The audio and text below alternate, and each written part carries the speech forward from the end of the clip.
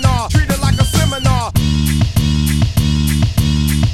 Hello, Hey, this is Ergo. it is. I am Damon, I am Kiss. and we are back with the Sawyer Seminar presenting Radical Care, Real Alternatives.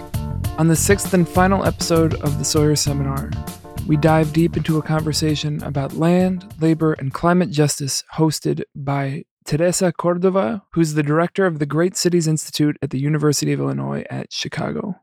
She's also a professor of urban planning and policy, and her work focuses on global and local dynamics and the impacts of global economic restructuring on local communities. She's joined by the wonderful and brilliant Jose Bravo, who's the executive director of the Just Transition Alliance. Jose is a longtime leader on just transition, climate change, and chemicals issues as they relate to EJ communities and labor. You really get a sense of the ways that he sees how the pieces all fit together, as well as the impact that he's having both as an advisor to the President's Council on Climate, as well as some work with the UN. We're also joined by Jose Acosta Cordova, who is the environmental planning and research organizer at the Little Village Environmental Justice Organization, or El Vejo. Born in Chicago and raised in New Mexico, his work centers in the Little Village community here in Chicago, and he really breaks down how some of the global patterns and choices that Teresa and Jose Bravo explain have local implications in Little Village, across Chicago, and beyond. It's a great conversation and a great way to wrap up this Sawyer Seminar series. Thank you so much to our partners at the UIC Social Justice Institute for a wonderful partnership, and we're so glad that you got to learn from all these brilliant scholars, movement workers, and thinkers. So, with no further ado, let's get to this next episode of the Sawyer Seminar. Here we go. School them on stage like I'm doing a seminar. I'm doing a seminar. I'm doing a seminar. Welcome to the episode 6 of the Sawyer Seminar. Very happy to be here with my two favorite Jose's, Jose Bravo and Jose Acosta. This is an opportunity for us to talk about environmental justice issues, climate justice, the just transition, important moment in our history. We are, in a sense, at a kind of crossroads here. So I really appreciate the time that each of you are taking to be here. To help share with us some of your thoughts and insights and expertise on these very pressing and important issues. We all know that there is climate change, and we see the severity of storms. We know that there are some pressing issues here, but each of you are very involved and have been for many years. Jose Bravo, I have the opportunity of knowing you now for over 30 years. Met you first in 1991 at the first gathering of the Southwest Environmental and Economic Justice Gathering. This was the same year of the People of Color Environmental Summit in Washington, D.C. And at that time, Jose Acosta, you were just a little guy, 3 years old. So that was when you first met Jose Bravo. And here you are both 30 years later doing environmental justice work. So at some point, I'm going to ask each of you about this intergenerational work. But Jose Bravo, you were at that first People of Color Summit that kicked off the modern day environmental justice movement. And there were lots of environmental justice fathers and mothers who were at that event, and many of whom, unfortunately, we have lost and are with our ancestors. Many others of you are still doing the hard work. And as I said earlier, supporting and collaborating with younger generations. Maybe you could speak a little bit the importance of that summit. We're coming up on the 30-year anniversary of it. Yeah, so I mean, I can speak to it in a couple ways. One is personally, and then the other is in regards to movement building. I think personally, it was the first time I actually had been to such a gathering, the first People of Color Summit with over 500 activists and people from grassroots organizations throughout the country, and even in the Marshall Islands and some other places that I had never even considered in the past, in the sense of environmental impacts. So for us to come together in Washington, D.C., it was very important to understand that, for me personally, that we weren't alone. There were other communities suffering the same kind of situations that we were suffering here at home. And that it really helped me to expand my knowledge on environmental justice, not to only personal impacts, but also to where we live, where we work, where we play, and where we go to school. And for us here on the Mexico-US border, it's also expanded to where we cross the border. So it was really eye-opening for me. I think it was also a catalyst that really ignited the environmental justice movement. And we have made many, many inroads in regards to the work that we set out to do. We were fighting incinerators, toxic waste dumps, uranium mining, even the issues around police brutality and the right to refuse experiments on humans in regards to the folks from Puerto Rico, in this case, women that were forcibly sterilized. So again, our expansion of what environmentalism is really expanded my horizon. I think it expanded the movement's horizon as well to include things that mainstream green groups never even contemplated. You came from a background of farm workers, and a lot of your experience was organizing around the pesticides and so on that the farm workers were facing. That contamination is part of some of the same contamination, is it not?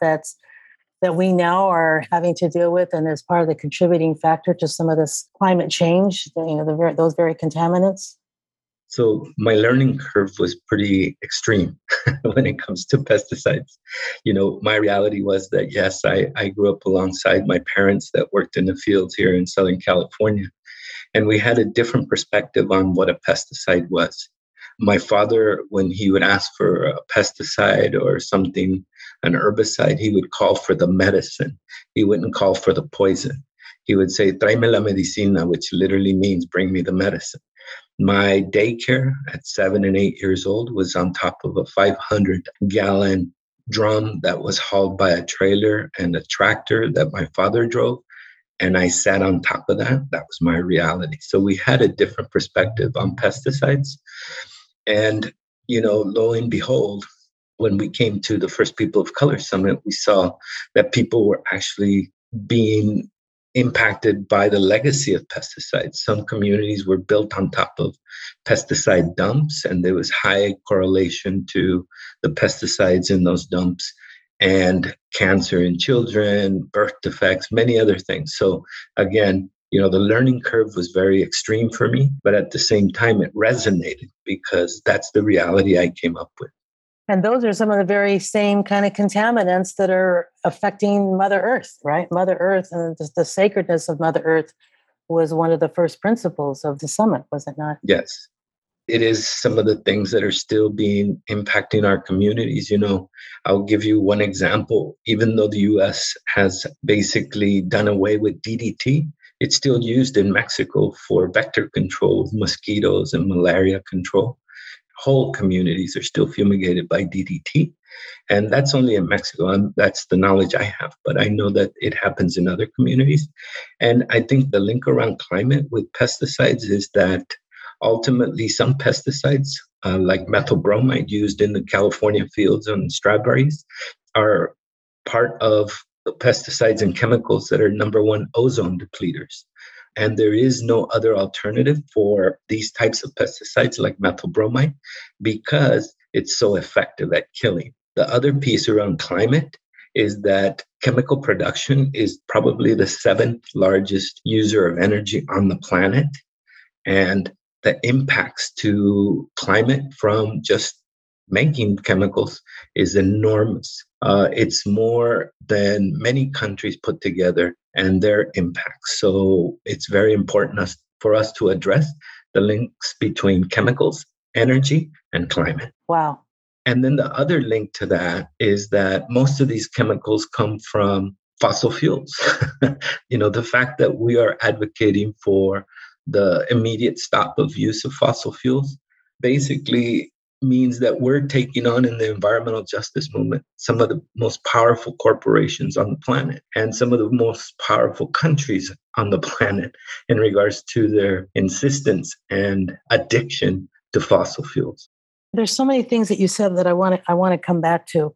Not the least of which is it still is amazing to me that with so much contamination and so much death and illness that comes from these contaminants, that there's still this lobbying to continue using these chemicals, even though we know it's having this human impact and we know that it's having this impact on Mother Earth, and even therefore our ability perhaps to even live. So something else that you said that's important.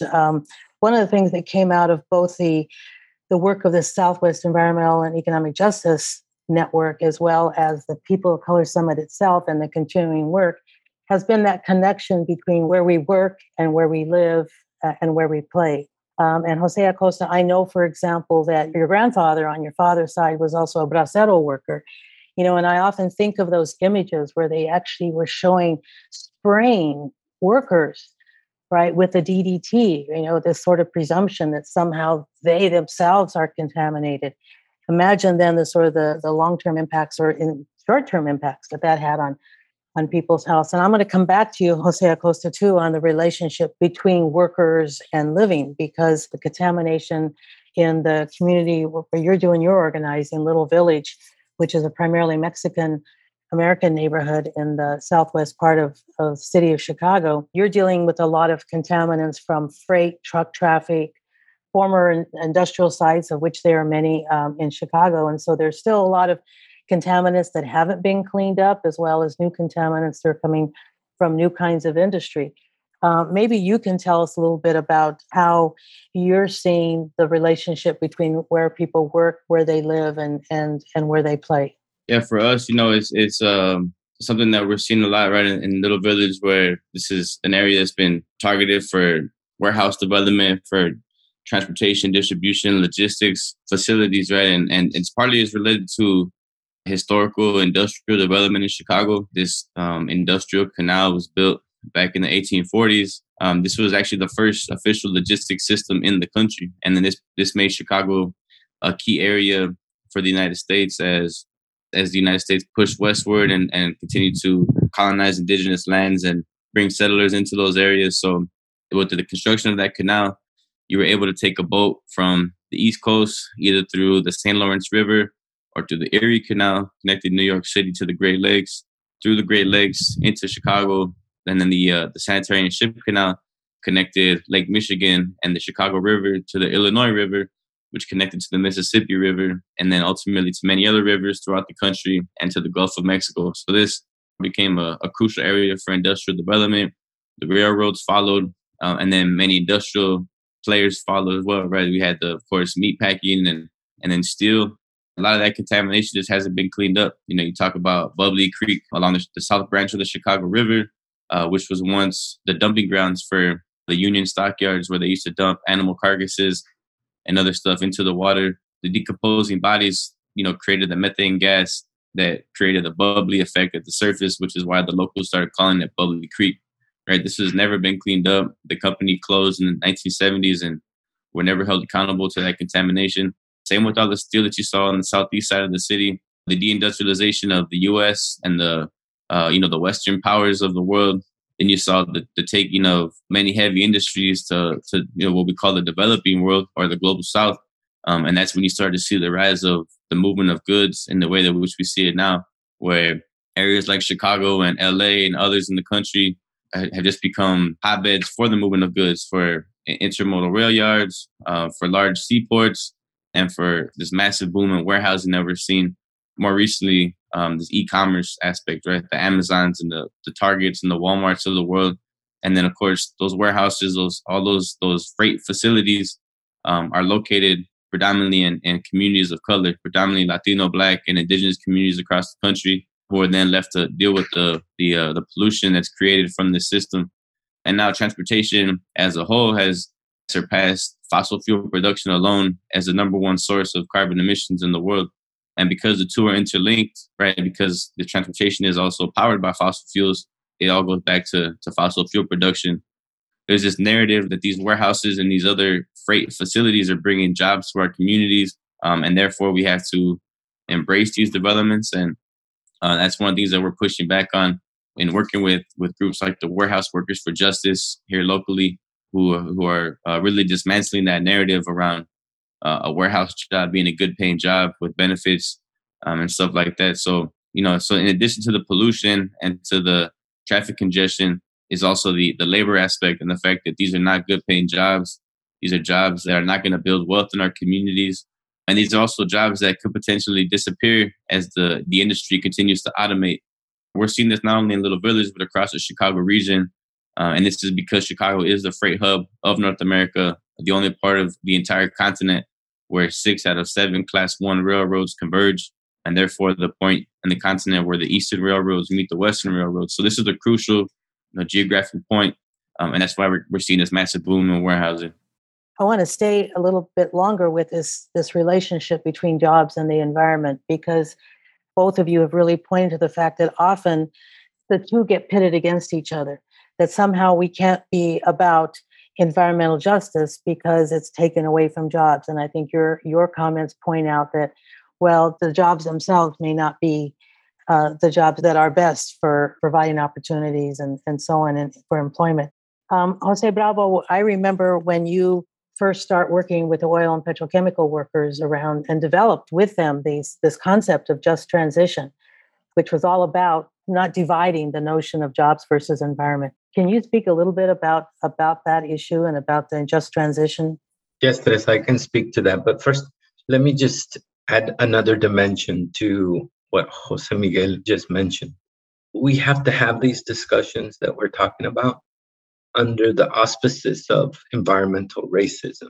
Because if you take a map of the United States and you look at the areas that have the highest concentrations of dirty businesses, incinerators, contamination, toxic waste, and you take the largest concentrations of people of color, indigenous people, and low-income people, and you superimpose those two maps, you see that they're almost identical.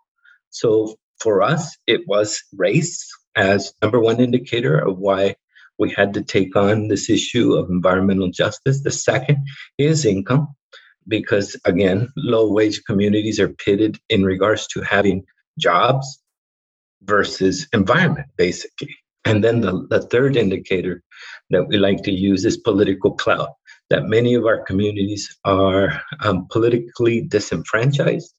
And at the same time, many of the politicians that are elected do not put forth any kind of measures that would protect our communities. When we dig deeper into that whole map, we look at how our communities are composed. If you take a rich white community here in San Diego, like La Jolla, and their zoning is just strictly residential.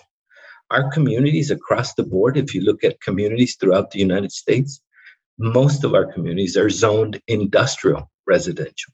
That means that you can have a heavy industry that poses a toxic threat right next to our schools, our parks, our hospitals, if there's a hospital in our community, but our daycares and a lot of other sensitive use. We see that as a very intentional process that took place, not only at the national level, but also at the regional level and at the local planning level. And when we approached these entities and said, hey, this is what we're living with, they said, oh yeah, we just want you to be closer to jobs. When we're talking about jobs, I think as people of color, as low-income communities, indigenous communities, we have the right to have jobs that do not put our health at risk. The way to go about that is to make sure that those communities that folks are talking about rezoning or planning or putting other heavy industry in there are part of that decision-making table. If they're not, then it's an environmental injustice.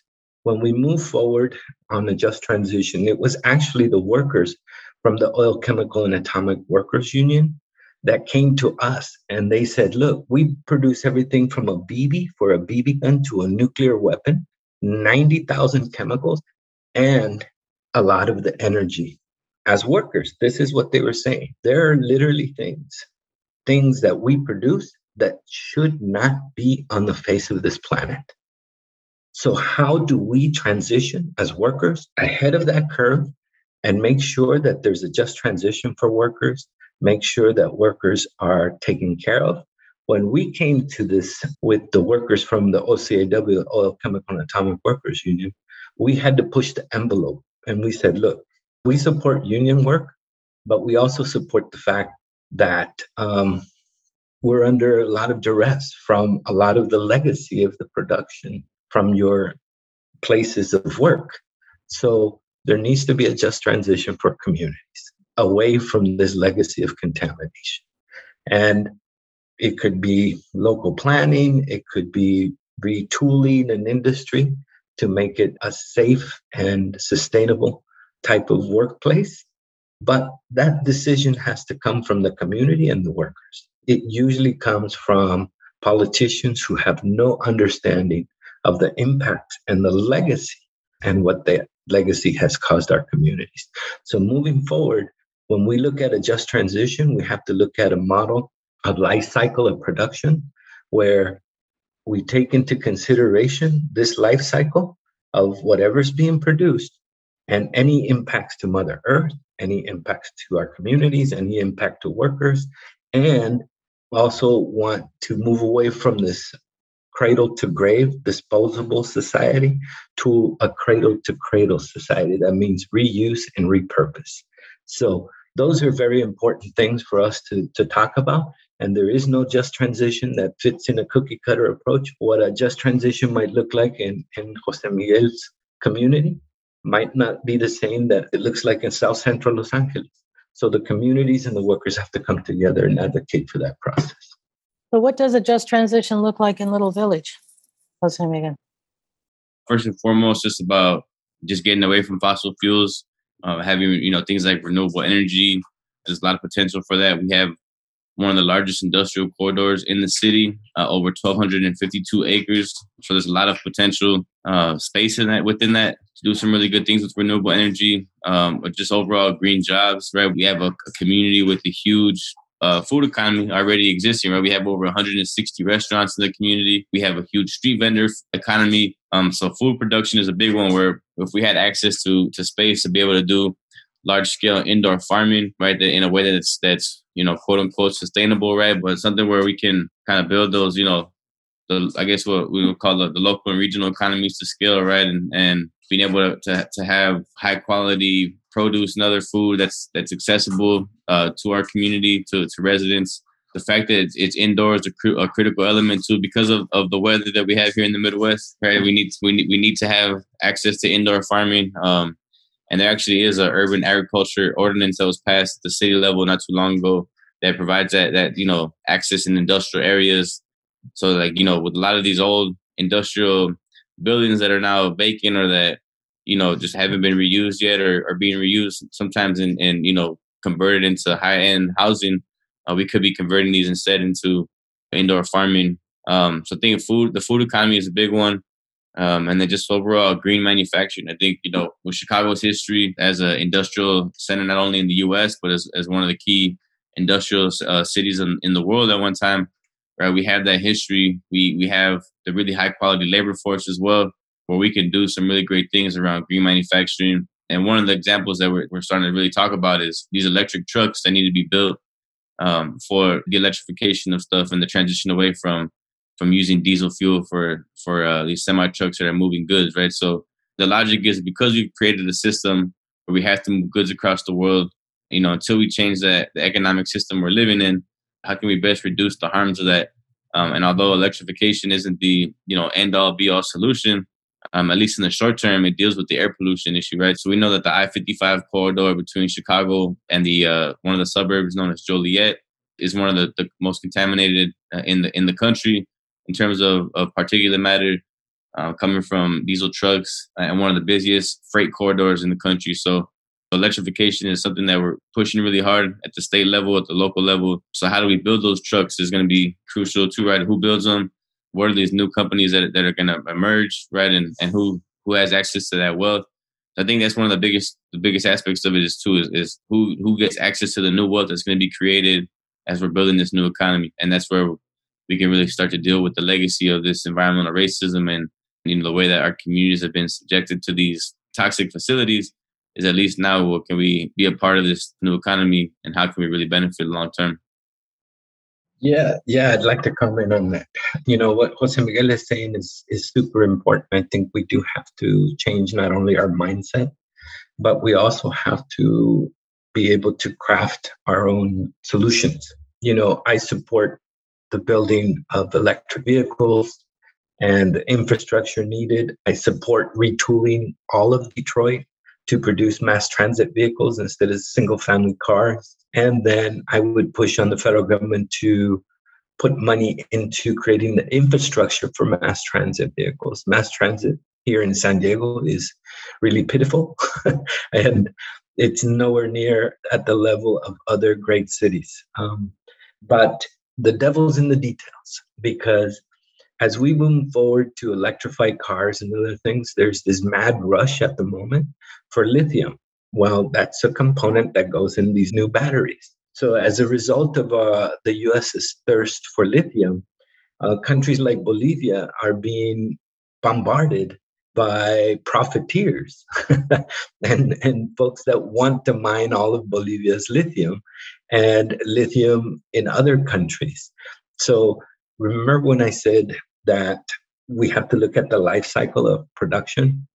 If instead of using lithium, we use batteries that are made of salt and electrolytes, like already being developed here in California at UC Davis. The last time I checked, salt and electrolytes were part of our bodies already. And they are biodegradable, they can be reused, they have a long shelf life.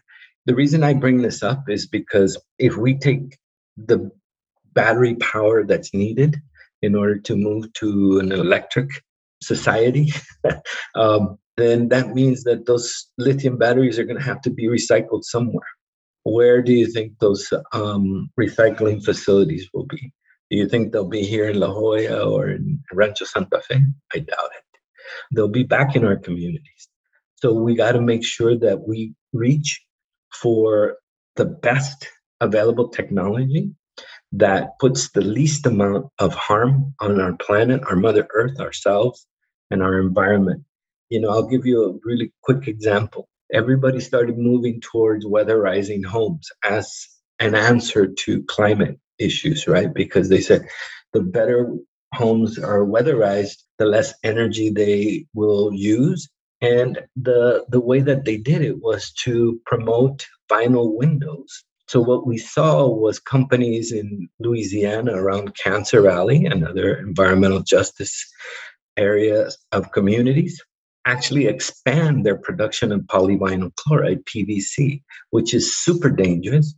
It's also impacts the environment. It also impacts climate, and it's really unhealthy. It's one of the things that we call forever chemicals. That means our bodies don't dispose of them. Our liver and our kidneys can't do anything with them, so they stay and bioaccumulate in our bodies. We do have to be careful, right? If I buy a solar panel for my house, that panel will probably, at the moment, come from China. It would have to be on my roof 2.5 years before it becomes carbon neutral. That means before it starts benefiting the environment. That's why we're pushing local and regional economies as well, as Jose Miguel mentioned, so that what's needed in Chicago is produced in that region, putting people to work in very sustainable ways and moving forward with this effort around our climate challenge. And as I've heard you say multiple times, Jose Miguel, is that with that kind of localized economy, you also put less pressure for more widespread distribution of goods. Fewer goods have to go longer distances, I guess. That's correct. There's all kinds of free trade agreements. There's the WTO, the World Trade Organization. And these institutions actually protect commerce and not people or workers. And the last time I checked, the owner of Amazon is a billionaire, and the people that work for him are not. They won't even have the right to unionize. So I think it's super important to understand that globalization has made the wealthy wealthier, and working class communities bear the impact on environment and labor. Well, and that's one of the things I've always appreciated about the environmental justice movement, right? Is that connection between the global economic restructuring and how that plays out at the local level, and what that then means for people on the ground and for our communities, and that connection becomes really critical. It's interesting when you talk about Bolivia. I think, Jose Miguel, you've also mentioned that Mexico, for example, has large deposits also of lithium. In the case of Bolivia, this was a place where people there passed a law protecting Mother Earth, talking about the rights of Mother Earth. It's tough to think about, right? The forces that you both are talking about that are making the solutions difficult. Now, I know that Jose Miguel, at the local level, you interface a lot with the Chicago Environmental Justice Network and also some of the state and national around the Green New Deal. And Jose, I know that you're a senior advisor to the council advising the Biden administration, and you're also involved in some of the conversations around what's happening internationally at the UN. What are some of those conversations that are happening, particularly as they relate to maybe false solutions that are being proposed? What are some of those conversations? Let me go to you, Jose. It's international, and then we'll come back to you, Jose Miguel, for a little bit more local stuff. There's several things underway. One is a process that's being called the Green New Deal. The other one is the 40% investment / just 40 being pushed by the Biden administration. And in discussions, I think that we're still having some concerns. There are some false solutions that are being put forward. I'll give you an idea of a couple of them. One is carbon capture. Carbon capture literally says that there's mechanisms, in this case, industrial mechanisms, that can take carbon and recapture it and repurpose it. The problem with that, it's a failed technology. It still hasn't proven. They spent millions of dollars. Saskatchewan in Canada has spent tons of money, and it's still not cost effective, and it doesn't do what it's supposed to do. And, it's a false solution because that doesn't curb the use of carbon. It just says use carbon and we might be able to pull it out of the air. Come on. If you don't think it's a false solution, we can talk about XL pipeline. We can talk about Line 3 at the moment, the fight around Line 3 with all these oleoducts that are being put in place from Canada to US and then in the US. That piece is problematic. The other thing is that we see from time to time, nuclear energy rears its ugly head within these conversations. And I have to remind folks that are, part of this process that, there's still 15,000 uranium mines that are leaking uranium on Navajo land that haven't been addressed, that are posing a legacy contamination issue. And even though the Obama administration and other administrations call nuclear energy the clean energy, I would like them to convince those indigenous peoples at the front line of exposure to that, because they're also targeted not only for the extraction of uranium, but also the depositing of nuclear rods once they're spent. So with everything that's happening, there's this UN process as well. And part of the UN process is actually trying to get its nation states to cut emissions down. And basically what is being done at the UN level is that the global north, such as us here in the United States and other countries that are industrialized countries, developed countries, as they're called in the UN, could maintain the level of contamination or actually increase it if expanses of land in the global south can be taken.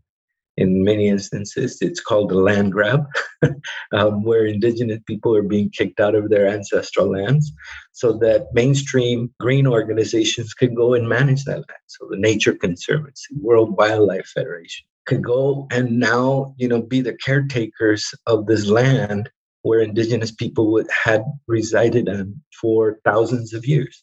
That to us is what we call the neo-environmental colonialism structure. Before they came for all the gold and silver, now they're coming for all the trees and soil. And at the local level, they're coming for your communities, Jose Acosta. What are some of the issues, the conversations that you hear with some of the other folks in the Chicago Environmental Justice Network? Well, yeah, it's tough because on a local level, what we're dealing with from the city of Chicago is the 100% embracement of all these new warehouses, these TDL facilities, right? There's no consideration for the pollution that's being generated, for the impacts on the neighborhoods. And in fact, our current mayor during COVID actually included TDLs as one of the key strategies for recovery. So on a city level, we're not seeing any kind of solutions being offered up. They're all coming from the Chicago EJ network. And, like I mentioned earlier, electrification is one of those, and trying to go in towards more localized production of stuff, particularly things like food and other things, like we mentioned earlier, to reduce the need to import so much from other parts of the world is a solution. But on the state level, one of the things that's happening right now, and it's actually been happening for several years now, is the negotiation around the Clean Energy Jobs Act. And this is actually an act that my policy director and many other environmental justice leaders and some of the other leaders from the Big Greens have also been working on for several years. And essentially, it's a plan that would phase out all fossil fuel sites in the state. So it would phase out coal burning plants by 2035 and require transition to carbon-free energy by 2045. Illinois is a state that generates about 30% of its electricity from coal-fired plants and 7% from natural gas and only 10% from renewables and 54% from nuclear power. So, there's a lot of people who are proposing nuclear as a solution, right? And that's, of course, not a solution that we want to continue to see or continue to expand. But they are using the argument around jobs and the loss of jobs as reasons for continuing to hold up this transition away from fossil fuels. So currently it's continuing to be negotiated. Definitely big shout out to all the folks who've been working on that for a long time now. And they've been making progress, but like I said, they're continuing to see pushback from the energy companies themselves and from many of the labor folks as well, right, who are concerned about the job loss. But I will say that there was recently announced that a coal plant operated by NRG up in Waukegan, one of the north suburbs, they would be closing in the very near future. So we are making progress, but we're still seeing a lot of these traditional economic and industrial leaders that are really standing in the way of progress. Each of you have said so many things that I would like for us to have more time to talk about, whether it's from more on the localized economy and the issues around, the who, whether it's the corporations and how do we get policymakers and politicians to not only understand more deeply the issue, but also be more committed to investing in the solutions. But let me end, though, by asking each of you something about the importance of the intergenerational organizing. Jose Bravo, we both know a lot of folks who've been part of the movement for many years, whose children have continued to be part of the movement. So, you've known this young fellow here since since you met him at the Southwest Environmental Gathering in 1991. And what does it feel like to be sitting alongside someone of another generation? And what would you say generally about the importance of intergenerational organizing? My response to that, and responding specifically to Jose Miguel, I think that he had the right set of parents. When your parents are in the struggle, it becomes more natural to you. And it's something that's talked about at the kitchen table. So I think, Jose Miguel had the benefit of that. To me, it brings special joy to see a guy that I remember would be running around the house and laughing and doing things de travieso like other kids. And now, he's got his master's degrees. That makes me very proud. And I think that it's important for us, and I'll say it, us old guys, to actually pass the baton to people that can actually understand our language, understand our history, understand the impact, and understand what's going to be necessary to deliver our communities from the dangers and the impacts that we're talking about. I thank Jose Miguel for his work. And sometimes, I'm going to tell you, it's you're not going to get a lot of pats on the back, but you'll be able to sleep much better than some of those corporate polluter presidents. Believe me. And Jose Miguel, 30 years later, sitting next to someone whose idea of teaching you how to swim was to throw you in a pool. What do you think about intergenerational organizing? Yeah, I definitely appreciate it and echo what Senor Bravo said, right? And like he is one of the OGs of the movement, and it's always an honor to know people like that and to have that relationship. And like you said, he taught me how to swim, right? And every time I swim now, I always think back to that time where I got thrown in the pool and he's just yelling, "Just kick your legs, kick your legs." It's an honor to be doing this work. And I think, it's really important for people of my generation, right? Because we're the ones that grew up with climate change. And that's why it's so important to remember the work that's been done to get us to this point, right? And that's where the intergenerational thing for me is so important, because we have to learn from those who've come before us, their successes, and also from the failures, right? And that's how we get better. That's how we continue to do the work. And also, there's many folks in my generation and younger who think that this EJ work or CJ work just started, in 20, 30 years ago, right? And I always tell people, like, this is a 500-year struggle that we're talking about, right? Since the start of colonialism, and indigenous people fighting to keep their sacred lands from being degraded and extracted, and all these resources and all that stuff. The relationship between labor and extraction and capitalism and exploitation, and then consumption, particularly in the global north, right? It all ties back to the 1492. So I think keeping those things, the historical perspective for me is really important, because it also reminds me that this is a fight that still could take many years, could take a long time to really win. And hopefully it happens in my lifetime, in our lifetimes, right? And we still got a ways to go, but I think we've made a lot of progress, and a lot of it is because of the work of the people that came before us. So for me, it's an honor to continue doing this work. And I feel like my ancestors brought me here for a reason. And like you said, I had really great parents that were able to give me perspective on a lot of things from a young age. So this is why I'm here, to do this work. And I'm definitely, plan on dedicating the rest of my life to doing this work. So, and the last thing I'll say is we're the only species that actively destroys our own environment, our own habitat. Doesn't make any sense to me, so we need to change that. And for our generation, this is the way we're going to survive. We're thinking about the next generations too. So definitely honored to be doing this work. Thank you. And I see Jose Bravo nodding the whole time you were talking. Every time I hear the two of you talk, I learned so much. So I'm so pleased and so honored that you both were willing and able to take the time to be with us here today. We thank you so much, and we acknowledge the Mellon Foundation, the Sawyer Seminar. This has really been great. And again, thank you. Thanks, Jose Bravo from the Just Transition Alliance, and Jose Miguel Acosta from the Little Village Environmental Justice Organization. Much love. Much love to you. And I acknowledge you, Dr. Teresa Cordova, for all the good work. Thank you. Thank you.